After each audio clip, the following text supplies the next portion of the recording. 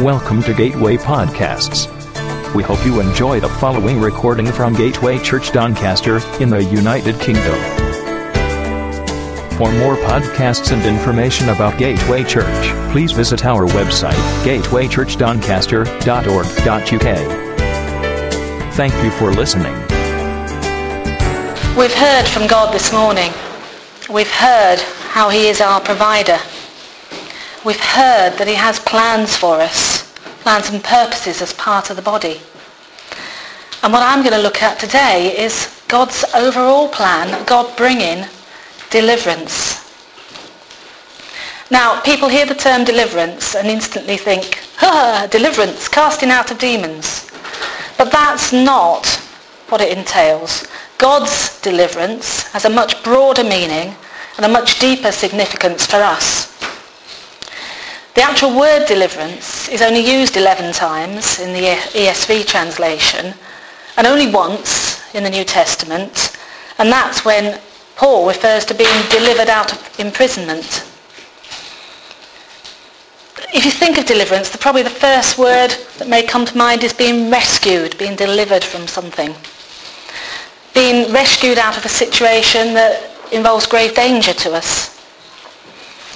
It's actually being taken out of an impossible situation that we don't have the power to get out of ourselves. We need someone to deliver us.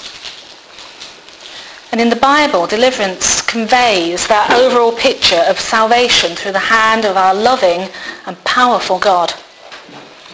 It's the full impact of Jesus' death and his resurrection applied and outworked in our lives. In fact, the word deliver and deliverer are used much more frequently in the Bible than the word deliverance. Our English language is not very rich. We don't have a huge range of words. When things are translated in the Bible, we often get the same word every time. But actually in the Bible there are 35 Old Testament words and 12 different New Testament words, which get translated in our Bibles just into that one word, deliver. They have a nuance of meaning that gets lost in our translation. So I'm going to look at a couple of those first, and then we'll go on to look at God's overall plan. And apologies in advance for any mispronunciations of Hebrew or Greek words.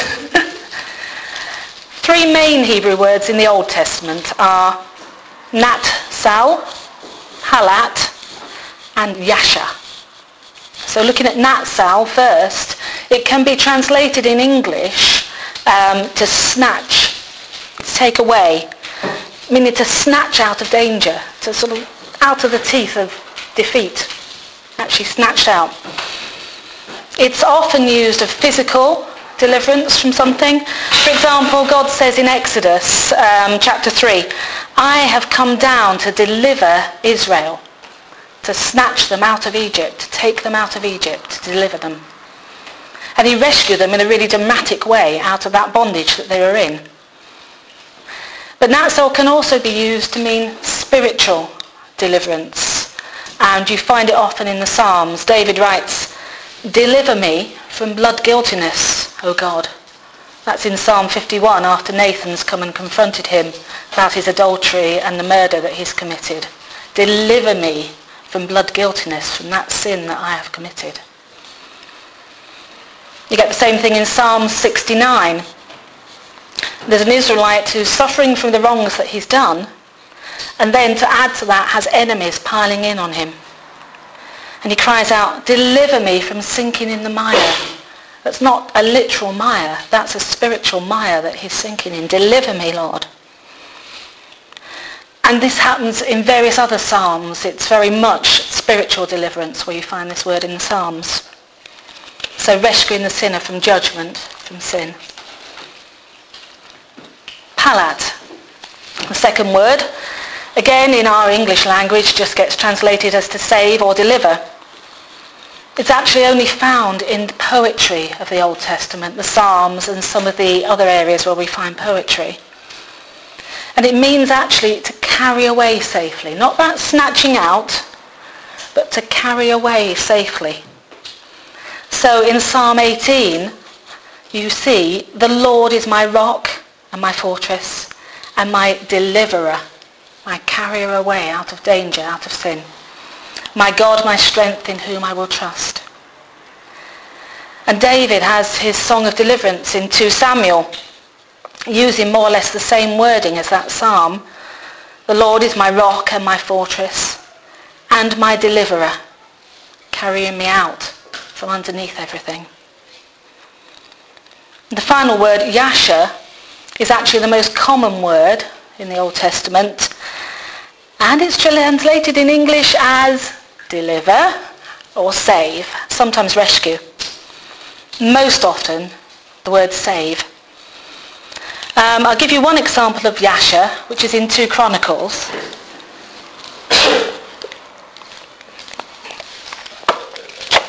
When I've had a drink. Right, in 2 Chronicles, Jehoshaphat and the people of Judah are gathered together to seek help from the Lord. They're threatened by the Moabites, the Ammonites, and a few other ites all coming in on them.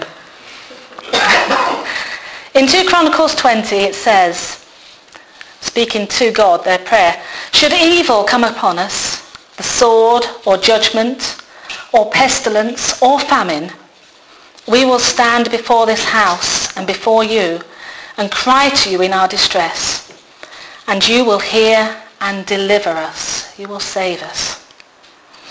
And actually, if you look a bit further at the word yasha, a derivative of that is Yeshua, which is Jesus.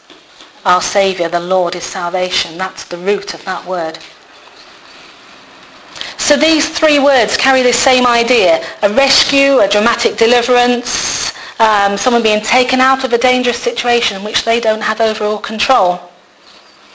But whenever those words are used in the Old Testament, we have God as the deliverer, man the delivered, God the rescuer, man the rescued.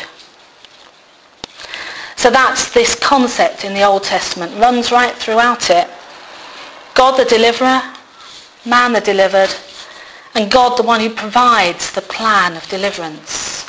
Philippa quoted at the beginning of our worship, I know the plans I have for you. God's plan of deliverance for us. When you come into the New Testament, nothing changes, we just have a change of language. And the familiar word in the New Testament that's used and translated as deliver is sozo. Mostly translated as save and saved this time rather than deliver. It can mean a physical rescue again, an actual rescue of a person from a dangerous earthly situation, but most often in the New Testament it's to do with spiritual danger and deliverance of a spiritual nature. And it's actually there in the very first chapter of the New Testament in Matthew 1, talking about Mary. She will bear a son, and you shall call his name Jesus, for he will save, sozo, save his people from their sins. There's one other New Testament word, which is rumai, and that's only used about 18 times in the New Testament. It again is translated as deliver or save, but actually means that snatching, but not just snatching out of danger, but snatching and drawing to oneself, away from an enemy and into safety. And that's used in Colossians 1:13. The Father has delivered and drawn us to himself out of the control and dominion of darkness, and has transferred us into the kingdom of the Son of his love. So the Father has delivered and drawn us to himself. He's not just taken us out of a situation, he's drawn us to himself, to that kingdom of his Son. This is this great picture of our God as a deliverer. He drew us out of Satan's kingdom to himself, and that event was the new birth. So we're not gradually and progressively and slowly delivered from Satan's power. When we place our faith in Christ, we are instantly delivered. I can't do that, but Rumai emphasizes greatness of peril, from which deliverance is given by a mighty act of power. So there's a real danger, great peril, and it takes a mighty act of power to deliver us. And we all use the translation of this word quite often. Matthew 6. Do not lead us into temptation, but deliver, Rumai, deliver us from evil. And that's a powerful prayer when we pray that. Deliver us from greatness of peril by a mighty act of power. Deliver us. As I said earlier, there are at least 35 Old Testament words and 12 New Testament words with this translation of deliver. And we've looked at the translation in a bit of detail. I want to go further into the meaning now. There can be 4 main areas of meaning of these words. To deliver out of the hands of, to escape. To draw someone to oneself, that was Rumai. To deliver into the hands of someone or something for the purpose of judgment. And finally, to have ample space between oneself and one's enemies. If we look at these 4 areas in a bit more detail, we should get a more comprehensive understanding of what the Bible means by God's deliverance. So the first meaning was to deliver out of the hands of and to escape. And we've looked at that earlier in Exodus, when God delivers Israel from Egypt. And Moses told his father-in-law all that the Lord had done to Pharaoh and to the Egyptians for Israel's sake. All the hardship that had befallen them on the journey, and how the Lord had delivered them. And Jethro rejoiced over all the goodness which the Lord had done to Israel in delivering them from the hand of the Egyptians. So Jethro said, Blessed be the Lord who delivered you from the hand of the Egyptians and from the hand of Pharaoh, and who delivered the people from under the hand of the Egyptians. They understood this deliverance out of the hands of to escape. And you see this as a theme running through the whole Old Testament. In the book of Judges, Israel is saved from the hostile nations coming against them. God raised up a series of judges, all of whom saved or delivered Israel from our enemies. And in actual fact, the word translated judges can also be translated deliverers. We see again in the Old Testament David and Goliath. David talks about the Lord who delivered me from the paw of lion and from the paw of the bear. He will deliver me from the Philistines. You see this carried on through examples in Ezra and Nehemiah after they've gone into captivity. You see deliverance of Meshach, Shadrach and Abednego in the fiery furnace. Daniel in the lion's den. You can follow this theme right through the Old Testament. So that's delivering out of the hands of and escaping from something. The second meaning, that drawing to oneself. We looked earlier at Colossians, where the word rumai was used, and the Father has delivered and drawn us to himself. God's motive in all of this is his desire to fellowship with us. He's set his unfathomable love upon us, and he wants to fellowship with us, to be alongside us, to draw us to himself. In Exodus 19, the same thing is said.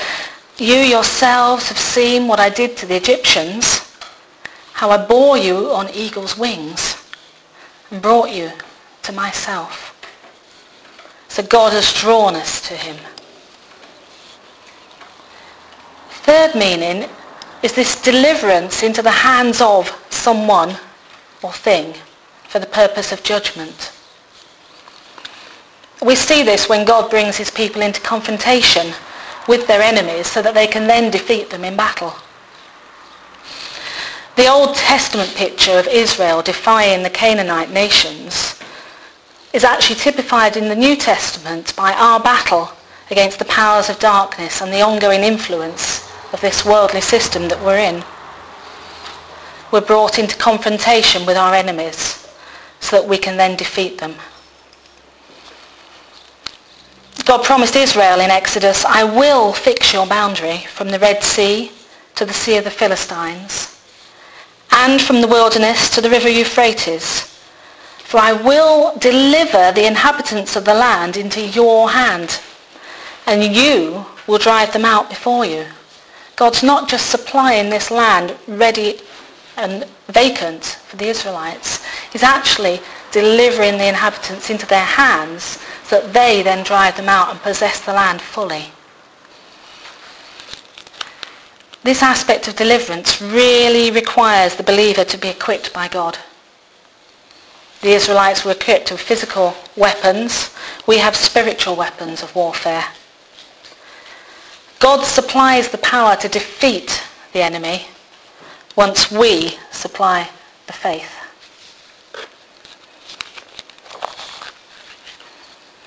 Giving you an example of faith in the Old Testament, Gideon had 32,000 men in his army to fight against the Midianites.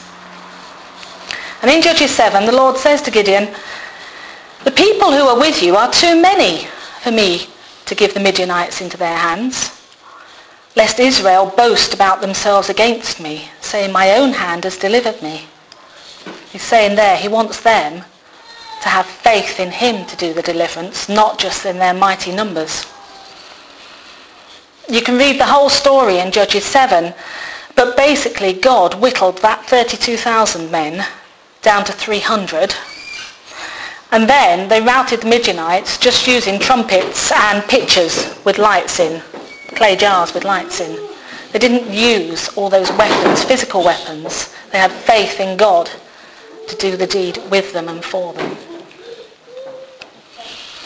David, when he comes against Goliath, doesn't come, he's given all Saul's armour and it's miles too big. He doesn't come against Goliath with that, but with a slingshot and stones, because he has faith that the God who delivered him from that bear, from that lion, will deliver him that day from Goliath.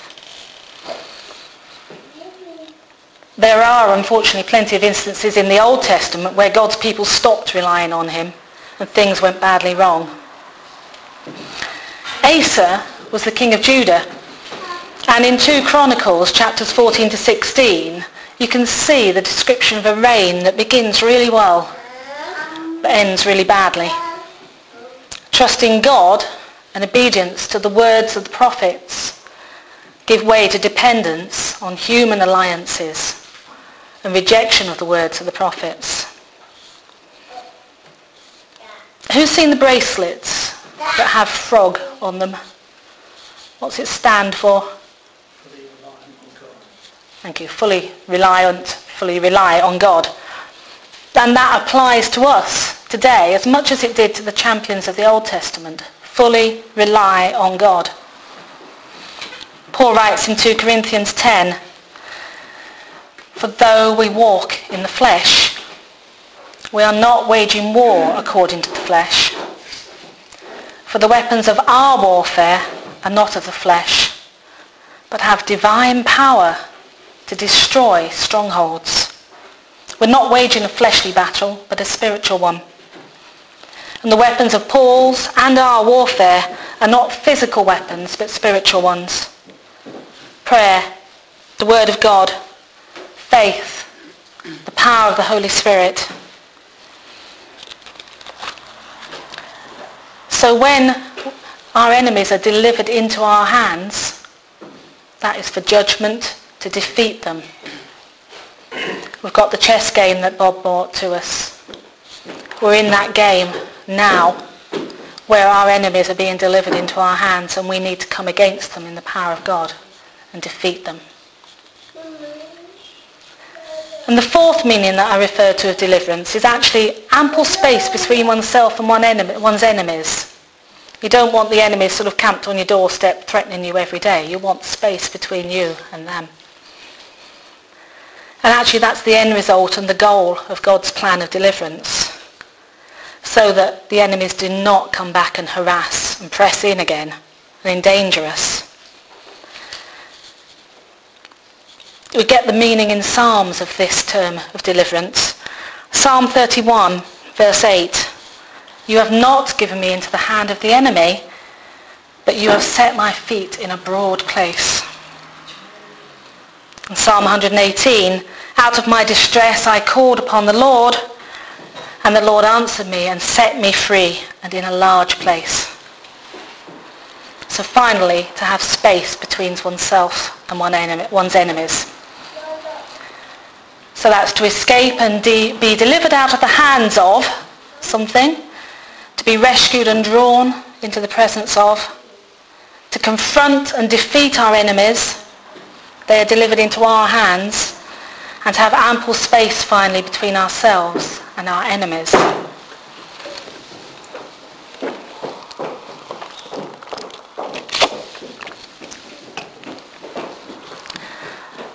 So God's plan of deliverance. To be removed by God from the hand of the enemy and be drawn close to himself, from which position God places us in confrontation with the enemy on his own terms, in order for us to gain victory and defeat the enemy, and to gain experience from oppression in an ample and secure place. I'll read that again slowly. God's plan of deliverance for all of us is to be removed by God from the hand of the enemy, to be drawn close to himself, from which position then, close to himself, God places us in confrontation with the enemy. But on God's terms, in order for us to gain victory and defeat the enemy, and then finally to experience freedom from oppression in an ample and secure place. God's plan for each and every one of us. Now all of this occurs for us as Christians through the work of Jesus on the cross. He broke the hold of Satan on our lives, brought us close to himself. He gave us authority to take the battle to the enemy and the power in his name to vanquish the enemy. This deliverance is available to everyone. The basics of the good news are as follows. Everyone's done wrong. God calls this sin. God hates sin. Sin must be punished, and the punishment is death. Jesus came and took the punishment instead of us on the cross. We need to admit that we have sinned. We need to believe that Jesus took our punishment. We need to say sorry to God. We need to ask God to be in charge of our lives. We need to be baptized, and we need to receive the Holy Spirit. Those are the steps that we need to take hold of our deliverance. In the past, you were dead because you sinned and fought against God. You followed the ways of this world and obeyed the devil. He rules the world, and his spirit has power over everyone who doesn't obey God. Once we were also ruled by the selfish desires of our bodies and minds. We had made God angry, and we were going to be punished like everyone else. But God was merciful. We were dead because of our sins, but God loved us so much that he made us alive with Christ. And God's wonderful kindness is what saves you. God has raised us from death to life with Christ Jesus, and he has given us a place besides Christ in heaven. So, what does God's plan of deliverance mean for us today? It's the essence of our salvation, not just a feature of it. We're delivered from the penalty of sin. We're delivered from the power of sin. And we shall also be delivered from the presence of sin. We're delivered instantly from the penalty of sin by accepting Jesus' death upon the cross, that he died for us. We are delivered from the power of sin, again, instantly on the cross. And we have the promise that we will be delivered from the presence of sin.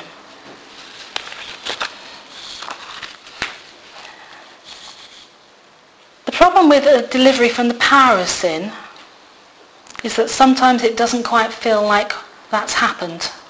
It has happened. It happens instantly. But sometimes we have to work out our deliverance simply with God walking through the trials that come by our side. There are enemies that we do need to defeat, even though the final victory is ours, because Jesus said on the cross, "It is finished."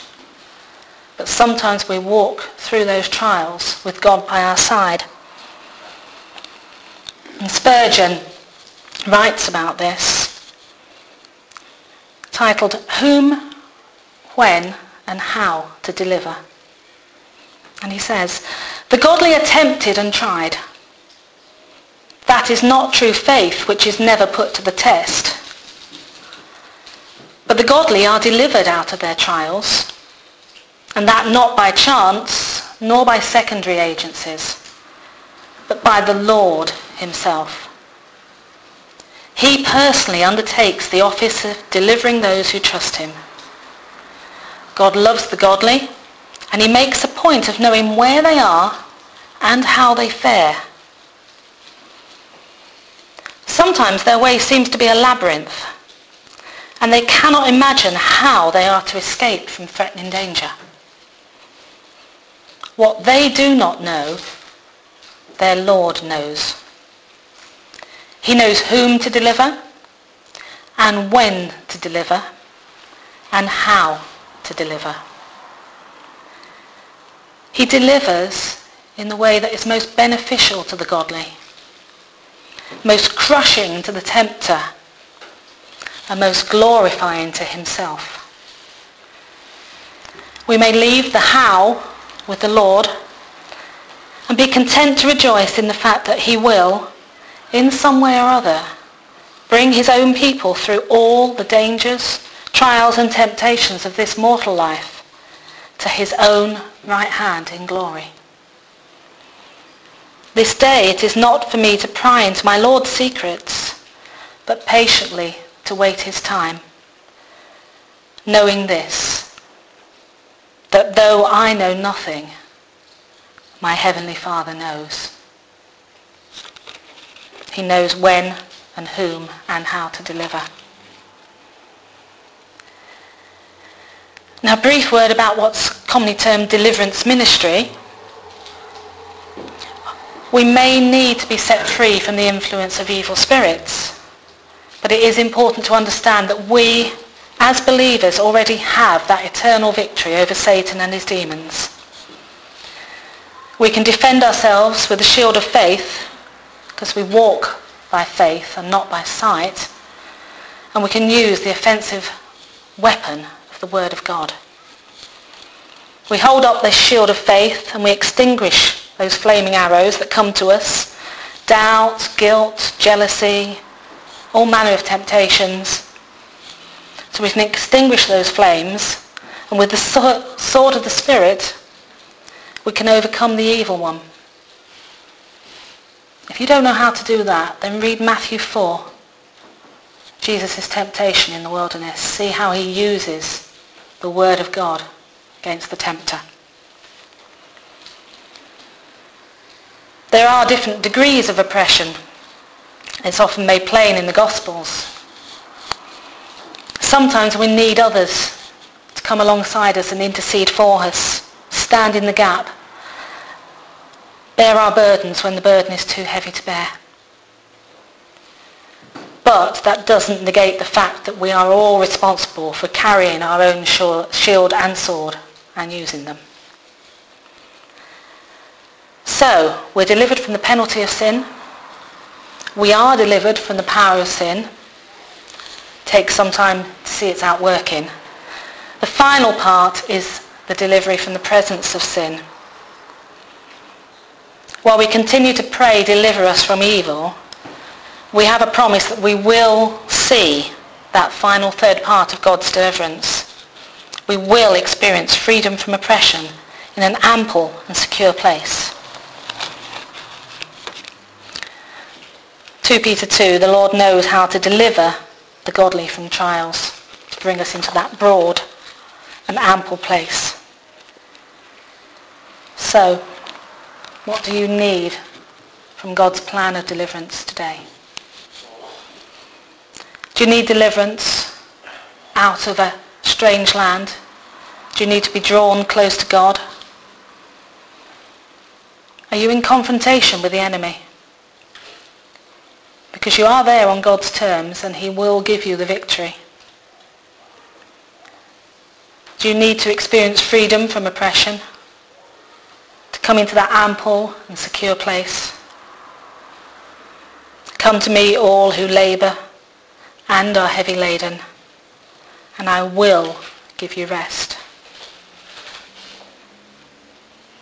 By the work of Jesus on the cross, the enemy's power has been broken. It is finished.